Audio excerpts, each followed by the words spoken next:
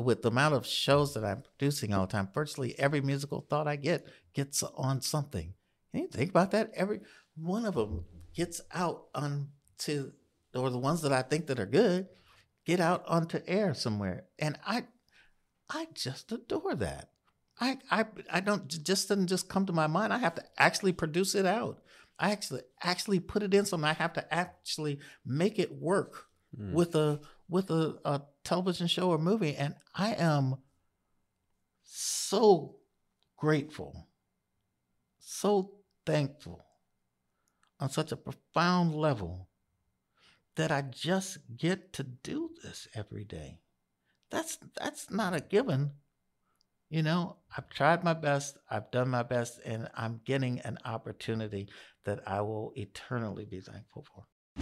Hi, I'm Jeffrey Allen Schechter, and welcome to Writers' Room Pros, a podcast of conversations with TV and film professionals where we talk about not just their work, but their approach to finding, developing, and ultimately telling stories for a living. Everywhere I look online, it references this same kind of point about you, that you have scored more primetime television shows than any African American composer in the last, well, I guess maybe ever. You know, I mean, I assume that's fully accurate. The internet would never lie to me. Yeah, the internet would never lie. Yeah, I assume so. Even you assume so. I would think like, somebody said it. I've done a lot of it. It was 1991 the last time I didn't have 5 shows on the air. So really, yeah. So jeez. So how many shows in total now have you done? Well, I don't remember. It's well over 100. I did 22 different TV shows and movies over the last year. So 22 in the last year? Yes. Oh my God! Can I That's amazing. Yeah. I mean, how do you keep track of all that? You know something, I keep getting asked that a lot, and it really, really isn't as hard as it sounds. First of all, most of them do not happen at the same time. Second of all, this isn't like back in the 90s and early 2000s when most of the shows were on network were 22 episodes or more. Like when I was doing King of Queens, we did anywhere from 24 to 26 episodes. And you're in on one show from August all the way mid-August all the way around to mid-April for a composer. Today, I'm just finishing up a series, 8 episodes, and that's a season now. I have a number of shows that are 12 episodes, and that's a season. Well, 12 episodes would have just about gotten me to Thanksgiving on King of Queens, So it's different, It takes 3 series to get right up to the level of some of the shows that I'm doing. Yeah, well, this is the lament now with writers and showrunners. Is that it's like the short seasons are killing everybody. Yeah, and I mean, going completely off topic, but along with that comes reduced residuals, which is what a lot of writers were relying on. For afterwards. How the residuals in the music world work? Kind of the same. Well, it's royalties, I guess, right? Well, royalties, and are you seeing lower royalties because you're doing 8 episodes of something than if you did 24 episodes? Well, the issue is, do they do enough of them to make it to syndication? If that's the case, then that's where the real money is for us in shows that come in repeats. Mm-hmm. And now a lot of that is going to be streaming. So it's the jury's still out on how much that affects us in terms of your nightly shows. If you now can't just get one show and sit and wait for it to do 22 episodes or 2 shows and I have 44 episodes. Mm-hmm. You may have to have 4 shows to have 44 episodes. Right. I have a series that's literally only 6 episodes. And it's a series. U.S. series. Yeah. Okay. And because that was the full season back in England. Yeah. And that's a full season. And I guess it's on one hand of it, people put their strongest stuff into their 4 or in their 6 or 8 or 10 episodes, mm-hmm. but it has everybody on the prowl.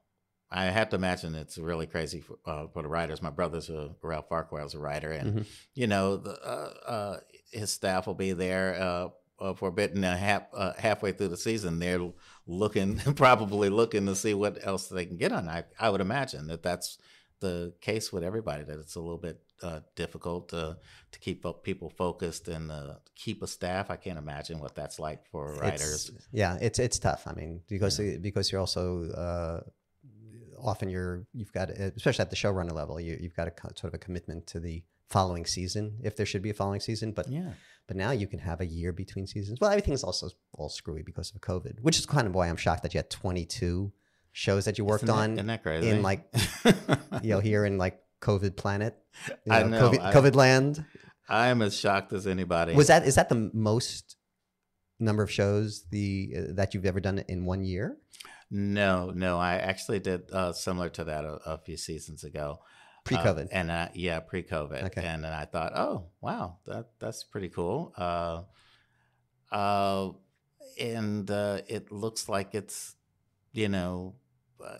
sustaining, those sorts of numbers. But I think there's a lot of reasons for it. A lot of people wanted a composer that they felt comfortable with, and that they knew would get things done. And there's all these different COVID protocols that were happening. I think that made a lot of people probably a little jittery and want to go with what they knew and who they knew had the experience to make it happen. I'd never throughout my career really got earlier career. I didn't feel like I was getting the things that I was actually more suited to do. I mean, I was doing a lot of shows that were very urban, very hip hop. But I had a very different background. I mean, I wrote my first symphony when I was 12 years old. I read that. Can you hum the opening? No, I can't hum anything. I can't. I only know my own music. You're not going to get me started. And I can't remember most of that. So there. Isn't there a button you can press and the music will just come out? Like, like back in your studio? Like I said, it starts coming. If I hum for you, it's going to come out my butt because that's where all the music falls out. All right. You know what? As long as it comes from somewhere, that's all I care about. But Stitchers, so, I mean, this begs the question, then why the hell did we give you Stitchers if there was nothing?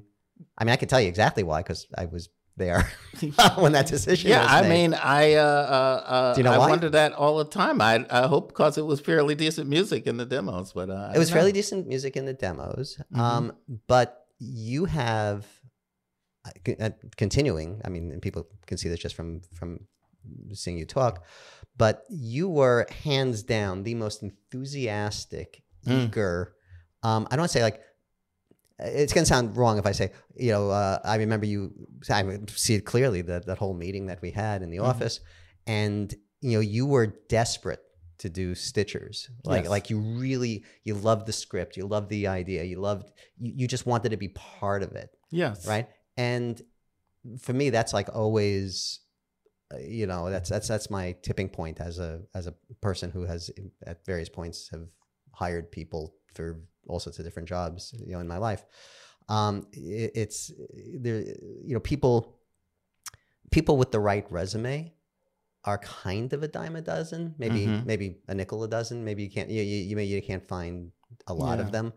But they're out there, but when somebody comes in and it's like you said, I want to do this show so badly. I will do anything for the show. That's why we paid you at the quarter of your going rate. Yeah, exactly. So well done.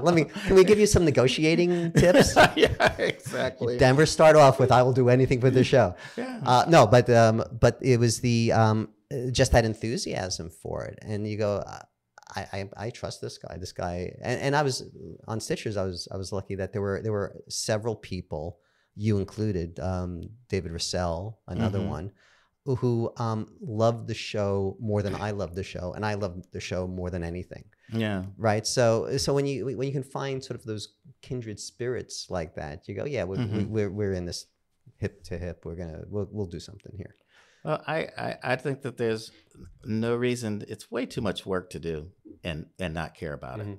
It can't just be a check and I adored what you were doing there. And when I get a chance to do something that's really, really different like that, I said, for me, it was a really huge opportunity to shift and show another side of myself, and what I thought was a more natural side, Hmm. to do something just really wildly different like that, and with combinations of sound design and orchestral elements, all of it kind of. I didn't know until I was doing some prep for this interview, and I've known you for now several years.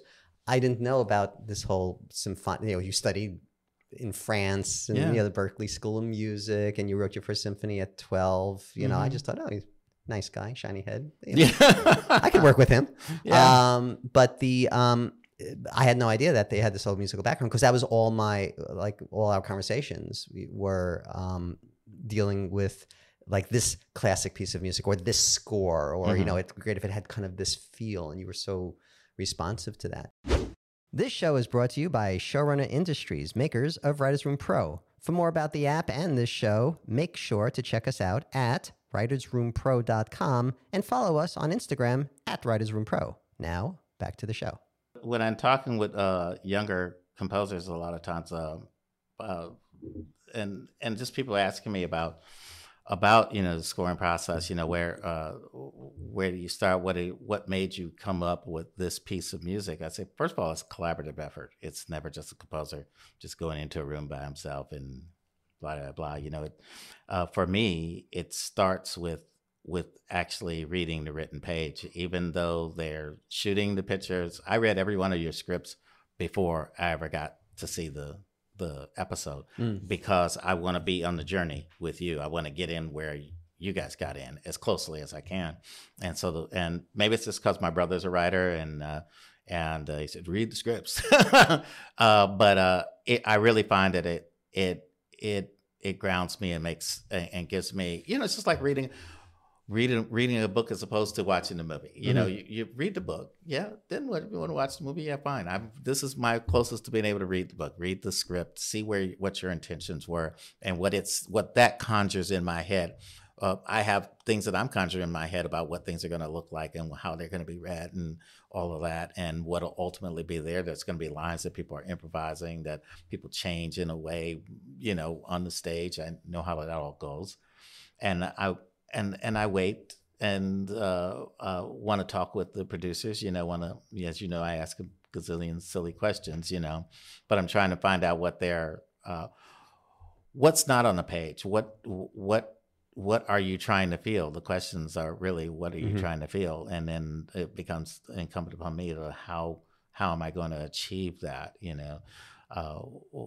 We discuss things about sounds and tonalities and colors. That's Right. as a general palette for a project. But for me, it's all about the emotions and about what are people feeling at a given time. Are we getting to those feelings? Are we getting to that a particular emotion too soon?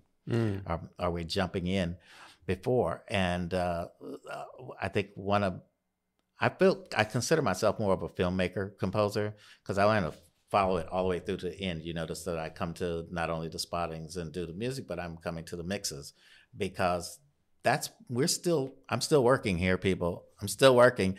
There's a Right. part of it you will notice that a lot of times more than even some of the producers may say, let's bring the music back some here. Sometimes after we've written a ton of music, this great piece of music, I get into the mix and I see how everything else is happening, especially in a show like Stitchers, where it was so sound effects heavy, as it should be. There's that dance between sound effects and music. Oh, that's good. And good point. Yeah. And there were times that I even felt like the sound effects told what needed to be known at that moment better than what music would. And that I felt at times that it had been too much music, and so therefore lessening the effect that it has on you in the next moment that may be a bigger one that I should be more engaged in. Right. Well, yeah. Well, the music's part of the whole sound fabric. Like the soundscape that's being created. It is actually very interesting. There was this study from Yale. I forget which division of Yale, but in 2017 that said that sound is a more powerful vehicle for accurately communicating emotion than sight is. Yeah. Which totally makes sense to me. It's like I can now you're gonna discover just what a big mushball I am. Mm-hmm. I can listen to Jesse's song, from Toy Story 2, When Somebody Loved Me. Yeah. Right. And it wrecks me every time. And I was wondering, well, do other people who are like, because I'm, I don't say I'm big in music, but I appreciate music and have, the first album that I ever bought, did I ever tell you this? The first album that I ever bought as a kid, I think I was 12, was Georges Bizet's Carmen. I see. You're much more. My first record was "Here Come the Judge" by Pigment Markham. Here come the judge. Here come the judge. I only bought Carmen because some bald head kid bought the last "Here Comes the Judge." He said, "Oh, you just missed it. If only you were here a few minutes ago." Chicago, right? Yeah. On 87th Street. Yeah. No, Brooklyn. That one of the stores. But so I've loved symphonic music for a while, and so there are certain pieces of music that are just these insane, and it's not because of the words. It's it's When Somebody Loved Me is is heartbreaking just in the words. But I was curious, like, do other people have the same thing? I love Keith Jarrett, and so I listen to a lot of his music, and he was a big influence for you, no? Yeah, big influence. Everything from the Cone concerts on. I loved all of his solo work as well as his work with his group with Dewey Redman and Paul Motian and Charlie Hayden, and that was all really fabulous to me. I love Claude Debussy. I'm really into the Impressionistic era. I love a piece of music that I adore is the Lark Ascending by Vaughan Williams. I don't know. On a rainy day like this day, I could put on the Lark Ascending and just be there. And probably one of my all-time favorite composers, which is so much different than these guys, is Charles Ives. So, oh wow, yeah, which is surprises a lot of folks. Well, but that makes sense. Is if you listen to your music catalog, there's so many different influences there. Yeah, right. So it's like it's very eclectic. A lot of things that people don't know about the music that I would listen to a lot. If you were coming to my home, you wouldn't hear a bunch of hip hop or R&B or anything like that. It's actually, I listen for enjoyment. I listen to a lot of country and western. Do you? Yeah, like I've been into Lily Mae Rice right now, really big time. I've been Jones on her. She's just some really good stuff. Well, my daughter Maya, who for reasons I still don't understand, she's just really into country western music. Yeah, and I'm like, all right, little Jewish girl from Los Angeles. Enjoy your country western music. My sister. Don't let them break you down, girl. Don't let them break you down. You just come on, talk to Uncle Kurt. We hook up, go see some Lily Mae Rice. She was kind of think of you as Uncle Kurt. I remember you gave her some good advice once. She had like some. Oh, I had good advice once. Oh my God. I know, right? I might have had those two bottles of wine. That could be it. Yeah, that's right. But no, actually, my all-time go-to, when I'm feeling a little down, is I'll listen to "Livin' Large" by Big Slam. I don't know if you've ever. It's a joke because 30 years ago, Kurt was lead singer for Big Slam and did Livin' Large. But that was your first TV gig, wasn't it? Well, it happened after the song. I'd done the song. I was trying to. I was in the process of getting a record deal, which I did do with Modern Records, and that was our first single we put out. But I also it was all kind of happening around the same time, actually, and I was asked to do demos for a theme song for Living Large, and I did about 5 or 6 of them, and then I had that last one, which was something that I was actually doing more for the record, or to try to get a record deal, I should say. I didn't have it at that moment, and I submitted that as well, and it was the last piece on there, and they chose it as an end title song for a show Wait, so called now, Living Large. wait, okay. So did you wrote the song, and was the song actually called "Living Large"? And Yes. Yeah. then they, independent of that, we are doing a Yes. TV show It's called Living called "Living Large. Large," Yeah. and it's like, oh, would you like to submit music for it? And it's like, yeah, I just happen to have a piece of music called Yeah. "Living Large." Yeah, which was a common No, I know, but colloquialism back still, then, but yeah, I mean, yeah, it's a little bit of like the stars lining up. yeah. Now, were you in Chicago then, or were you in No, LA? I was here, and it was it was happening during a period where I had been homeless, and at this particular point, I was sleeping on a friend's couch, and another friend of mine, John Bigham, who you'll not believe this, we were actually born right next to each other in the projects in Chicago. Really? Yeah, yeah. We were born in a project called Altgeld Gardens, and John and I were in this band, Big Slam, and he was a guitarist and keyboardist, and I was drummer and sang and all of this, and we ended up getting this deal, and that we did okay, and then a very, very limited flash in the pan and went away, and at that point I started getting the TV shows, and I was writing for all kinds of different people. I was writing with Lionel Richie and writing with Natalie Cole. Natalie and I were doing a lot of stuff together. Really? At that time.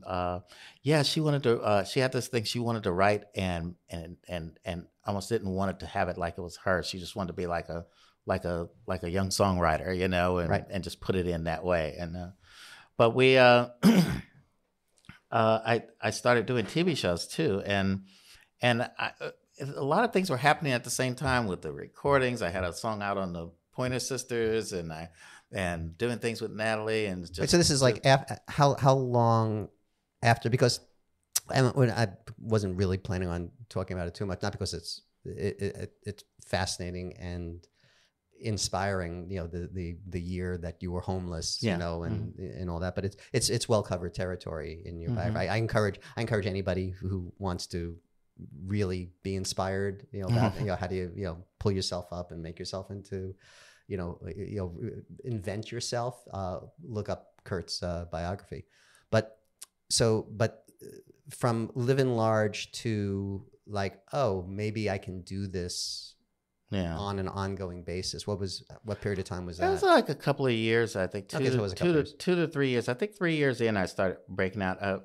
Like I believe 2 years in, in my second year of doing things for television, I was getting a little overwhelmed with everything that was coming at me with the TV projects, and then with the recording projects, and I didn't see myself as a composer. As a matter of fact, I would never even use the word with me. I thought, oh no, composers, that's somebody else. That couldn't possibly be me. So you think you're just like a performer? I'm just musician. I just a musician. It's just and I knew I wrote a lot, an awful lot, and writing was very important to me. You know, it was my brother Ralph that suggested I should do television in the first place, and he said, you write so much different music. He said, you're perfect for this sort of medium. And I went to him one day. I said, I'm getting I'm getting pulled in all these different directions, and with the television and with the songs and recording stuff. I just don't know what to do. What should I do? Should I give one of them up? He said, what should I do? He said, well, which one's paying your bills?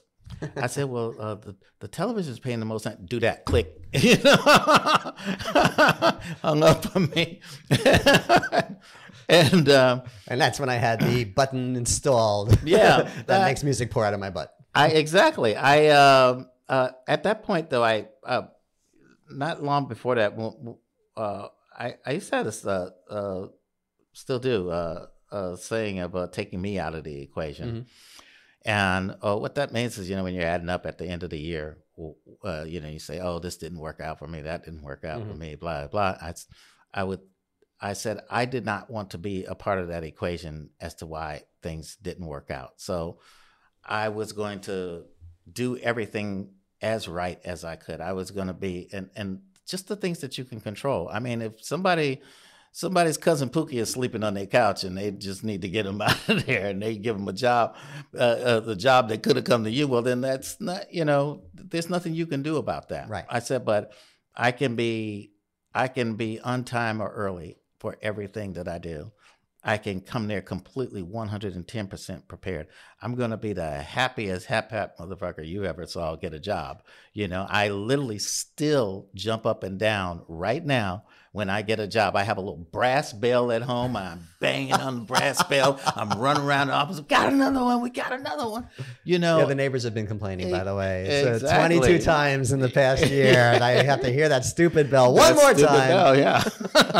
and do everything that I can do. I can control the music. I can control how, and when you're hiring people and you've got to do a job and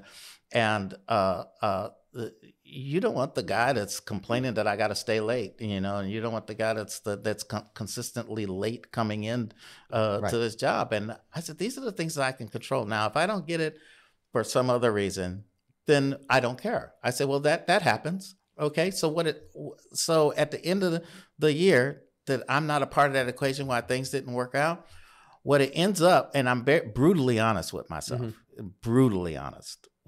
but I'm the one that will be pointing a finger at me way before you ever get a chance to. And if things don't work out after I've honestly assessed that I did everything, I'm not a part of this equation, things happen and so be it. What that does for me is that keeps me in a positive place.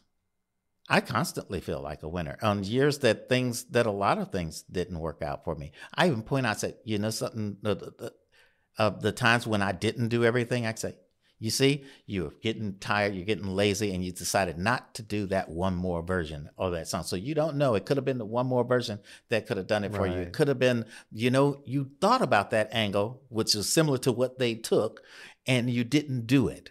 And I never allowed it. I don't care how tired I am. I don't care how beat up I am. I don't care what. I'm just going to keep going and do it again. Do it again. Flush it out. Be the easier guy to work with. I don't want to be the guy that works with, and this is a collaborative thing. I don't want to be the guy that works with a showrunner and makes him uncomfortable being able to give me a note.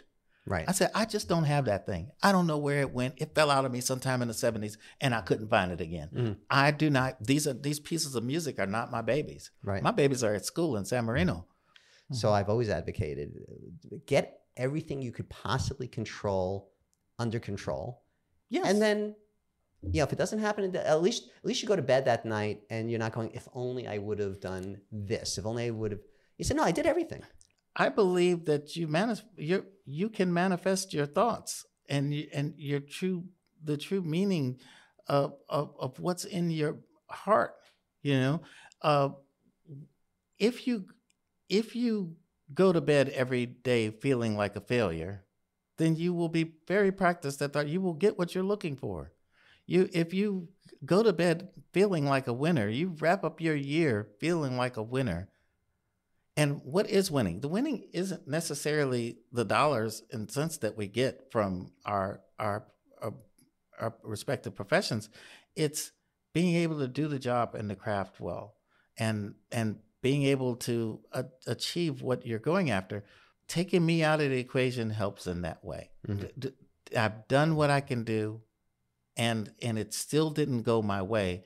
It is a real thing that there are forces that are out of your control, and you need to understand that up front going in. And if you've dealt with the things that you can control, then you achieved. You won. You did what you were supposed to do. Now other things have to align of the things that you know. And hopefully as a living, breathing individual, you will know other things that you can add to your arsenal as you go along. And if the things don't align, you forgive yourself. You forgive yourself. You go, you move on. The point is what are you going to do? You're going to stop? You're going to just...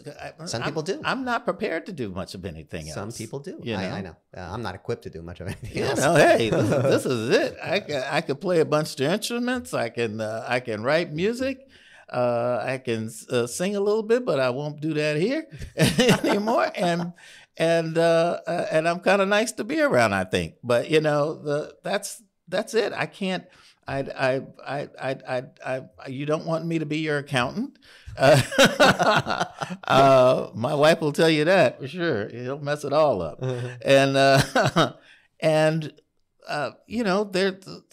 This is what I can do, and I put my whole heart into it, and I love it. I love it so. This is the thing that I've been doing since I was a child, and I have been gifted with this opportunity to do something that I would do for free, do it in my life, in my career, in my everyday. I have music on the air 7 days a week, 24 hours a day. Do you know, I'm with the amount of shows that I'm producing all the time, virtually every musical thought I gets on something. Can you think about that? Every one of them gets out onto, or the ones that I think that are good, get out onto air somewhere. And I just adore that. I don't, just doesn't just come to my mind. I have to actually produce it out. I actually put it in something. I have to actually make it work with a television show or movie. And I am so grateful, so thankful on such a profound level that I just get to do this every day. That's not a given. I've tried my best, I've done my best, and I'm getting an opportunity that I will eternally be thankful for. Hi, this is Stephen Kane. If you're listening, come get me, help me, get me out of this mess. I don't know why I volunteered for this, but I am a writer and a producer in television, and that's why they asked me to come join them for the Writers Room Pros podcast, and that's what you're listening to. If we could circle back around to the idea of storytelling through the music, the emotion we get, because that's how you're wired. But you get a script, you open it up, right, and you're thinking, about it musically, like kind of reverse engineer it for me. Like, what's that process look like? Like, how does this word or this scene turn into a musical thought? Well, it's more about pushing ideas out of the way, because music is constantly going on for me. Like, while we're talking right now, music is there constantly. Mm-hmm. I can learn to tamp it down some, right? But usually when we talk, you're always hearing the love theme from Summer of '42. Yes. I was thinking of love theme. I was thinking more Spartacus. Da, da, da, da, da, da. Spartacus, forbid me to ever leave you. And I am often mistaken for Kirk Douglas. It's very true, and it's funny because when I talk to you, I'm thinking the cantina scene from Star Wars.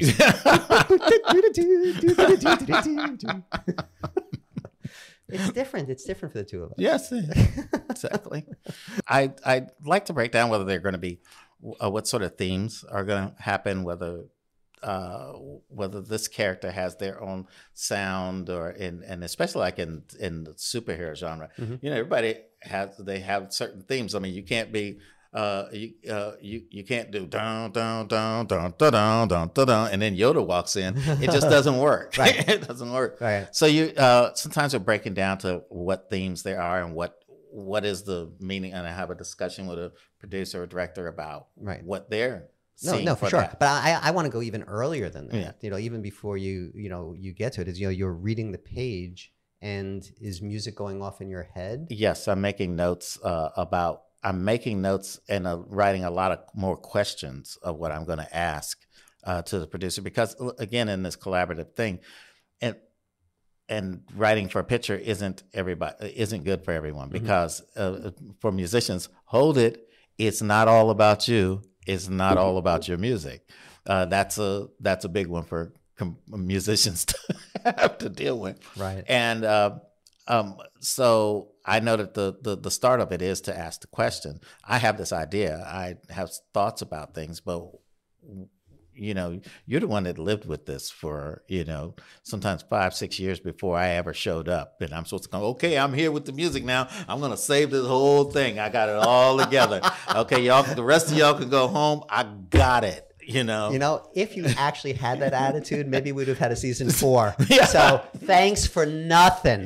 Well, I saved that for my other Did Black Lightning get a season 4? Yes. Damn it,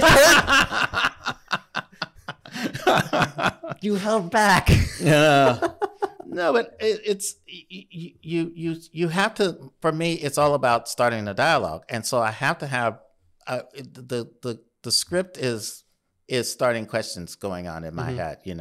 About is there is the producer someone that likes to deal with things with themes? Some people just don't want the theme sort of vibe. They want more of a austere sort of tone in the room sort of vibe that's very popular right now. But sometimes folks want to actually have a sound for characters, and it really helps a lot. And that really helps a lot in the story making process. There was I was spotting something recently, and it was a very, very emotional scene, and I had suggested that I started a theme like several episodes back. I mean, it was like 5 or 6 episodes before that, and they went away from it. And I said, we want to come back. I want to not write something new and fresh. I want it to come back to that theme, because you will tie the two together, and it'll be so much more powerful when they react to the fact that that it makes them think back to that previous moment, and so therefore making the emotional impact on it so much more powerful. And I think that's a device that's really important. And, well, there's it's the correlation in writing. It's the proverbial callback. Yeah. Or even foreshadowing, right? And then you pay it off, later. There's and it's interesting. One thing I'm getting from it is like I kept trying to steer you into admitting an approach to story that you actually don't do, and which is your approach is actually even better than I was imagining. How it would work is that what I'm getting is that you are not telling a story through your music. You're servicing the existing story through the music. Yes. Right. So which fits very nicely with exactly what you're saying, is that you want to remove yourself, from it. It's not like, hey, everybody, here's the music. Yeah. Doug Frank, wonderful music exec over at Warner Brothers years ago, told me, says, Kurt, composer's job is to tell people what to feel, and so it's essentially right. But if you take that as okay, that's a large part of my job is to tell people what to feel, then you want me as close to my emotions as possible. See the difference. Let me tell the difference between the average person watching a picture and me and other composers. When I watch that same picture with no music on it, I immediately react musically in my head. Really, you're like generating your own score. I'm immediately reacting. I immediately sometimes I watch movies and just decide to listen to my score in my head instead. There's that reaction. When they react, they're like this. When I react, it's also with a musical sense about it. So you want me as close to my initial reactions as possible. So every time I view that show, I get dulled down to get a little bit more and a little bit more and a little bit more. And now you're getting just the dregs at the bottom. Right. Yeah, I had some emotions that I think I remember, but I'm thinking technically of what I need to do. Yeah, I need to think technically too, but you want my first moments of writing to be emotional ones, so that now when I'm also technically refining it and everything, the emotion is there. I'm not going to kill that out of there. That's the initial response, the initial writing, and then to technically sculpt it, in the way that we have to do. By doing it in that way, when the listener is seeing it, they're feeling my musical emotion is equal to their their emotions that they're having, and maybe even more so pushing them up to another level because I got it the first time.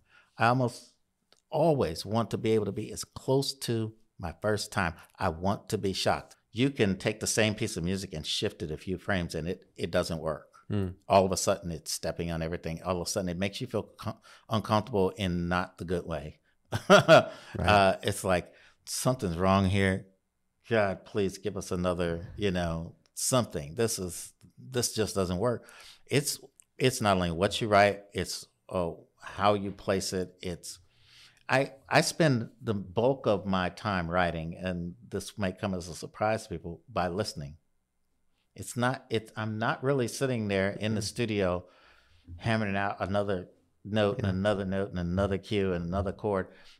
I do some things, I straighten them out, and I'm listening, and I listen to it again until no more questions come. I go into other areas of the room and listen. I go into the next room. Like sometimes you hear a TV show or the TV on in the next room, and I wonder, is it making me feel that feeling, that sound, that, there's something when I was in the other room and it drew me in. I said, what's going on that? I wanted to make that happen. So I listened. It's such like a holistic approach to it. It's amazing. Yeah. It's very Zen, doing by not doing. Sometimes I tell them I can't make this decision today. I'm going to go home and I'm done. I'm going to go home, and I come home. I go home the next morning. I turn it on and I listen to it in a different environment, and it's all clear to me now. I walk into the studio, something that we were struggling with the next day, and now I'm going to pass it over to a person that gets a bigger check than me, my producer or my director, and say, do you have any questions now?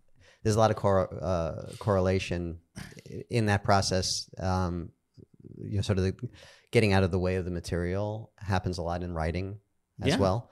Where it's like, you'll write something and then you go, it feels right, but I'm not sure. So you put it away for a day and you do something else, or I wish I had, a tally of how many times it's happened where it's like I'm trying to work my way through a scene and I just can't.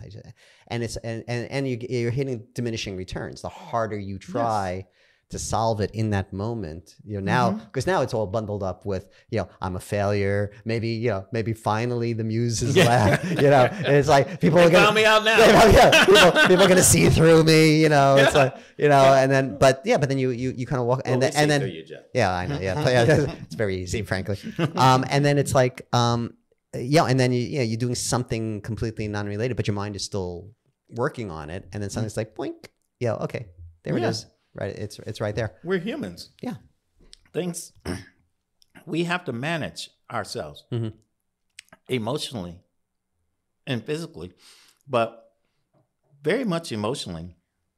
We have to manage where we're at, knowing. I now, more so than when I was younger, I do know sometimes it's like, Kurt, quit beating your head against the rock. The rock is still there. It's still just a stone. Stop. Why don't you just pull back and regroup? Maybe the answer is to walk fucking around. Right. Yeah. Don't go through. Sometimes you just have to walk around. Sometimes you have to pull back and say, if I step back a second, I might have said, that thing's only a block that way. I'm just going to walk around it. Do you ever get the feeling like, Tennessee Williams said once that he never finished a play; he abandoned them because that's like that is a particular thing that at least I know of with writing. It's like you can fiddle. If you gave me a script that I did 15 years ago, I'm sure it would be impossible to even something that sold or something that's already been made. It's in the can and it's, you're watching it or something. If you gave me the script, I go, I could do that better. This needs fixing. That's the beautiful thing about television. It airs on Tuesday. This one airs on Friday. Okay, this one mixes next Monday. Okay, well then Sunday evening it's over. That has made me practical. I think that has made me a better writer over the years from having those sort of constraints. Right. Because I am that one that would, I could sit there and tinker. I told somebody that wanted to come and see me in the studio, I said, it's not as exciting as you think. They said, no, I can attest to that. Yeah, really, trust me. The most fun that ever happens is when Jeff comes into the room. So, you know. But that's all because you let me play with the pots that like they don't do anything. It's like, exactly. oh, here, you want to play with a mixing board? Here, just go slide ahead. this. I had this thing about dancing with dialogue, I call it. I never heard that. Where, this is my whole concept of that, I think actors have a rhythm, you know, and it isn't my job to put a stick in there between their legs and trip them, you know. It's my job to embrace them and just dance with them like this. And if I'm doing it right, I'm pausing with them, and then I'm picking up, and then I'm, you know, that they may not, if I'm doing it right, you almost don't notice that it's there, especially in very sensitive scenes. I've had a lot of actors come over to me and say, I just didn't think there should be any music there in that scene and blah, blah. And then I heard what you did, and it's just like, it's seamless. I didn't feel anything bump against what I was doing. I said, yes, because I was dancing with you. You were the lead. I was just going with you, lead and accompaniment, you know? And so that takes a minute.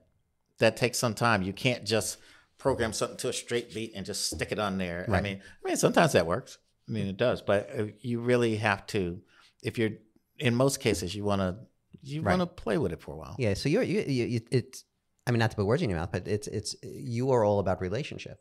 You know, yes. I know on a personal level, but it's your relationship to the material. It's the music's relationship to the material. It's the music's relationship to the, you know, the cast, you know, or like, you know, so it's kind of it's sort of an interesting, again, like I would say life lesson, but it's about those, you're making relationships where relationships didn't exist previously. Yeah. And there's something rewarding in, that relationship is working, and a relationship is not working. You can take responsibility for it because you're handling your part of the relationship. Yeah. And the other part of the relationship is not really changing. The dialogue's not going to change. The actors are going to do what the actors are going to do on set. You know, but you can take control of that relationship through the music. Yeah. Right. And be of service to the relationship. To it, yeah. Which is the score that you go, I wish I would have written that one.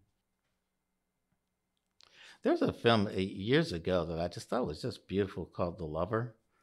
And it's about this relationship with a young Vietnamese girl and more in the French occupation era of Vietnam. And beautiful, beautiful score. I can't remember the name of the composer. I can't remember very much about it, except for the music still sticks with me today. They would have all the sounds of the jungle in Vietnam, and so some of the music cues seemed like they bubbled up out of this jungle of trees and wind, and you know, and then you all of a sudden find that you're inside this musical cue at this moment, and it's like I just thought that was just a beautiful, beautiful score. Totally looking that up. Yeah, it's a gorgeous film. You will love it. Please let me know when you watch that, please. Okay, well, let's go the other way then. Now we'll go from your personal catalog. You know, you did 22 shows, as you constantly remind me. Yeah. Yes, I get it. You're busy. Okay. But like, what's the piece that you did that just for whatever reasons just did not come together? You know, I'm not looking like blaming this person, blaming that person, but it's the one that it's like, you know what, that's the one you have to forgive yourself for. You know, it's like it just didn't work. Do you have one of those? Oh, geez,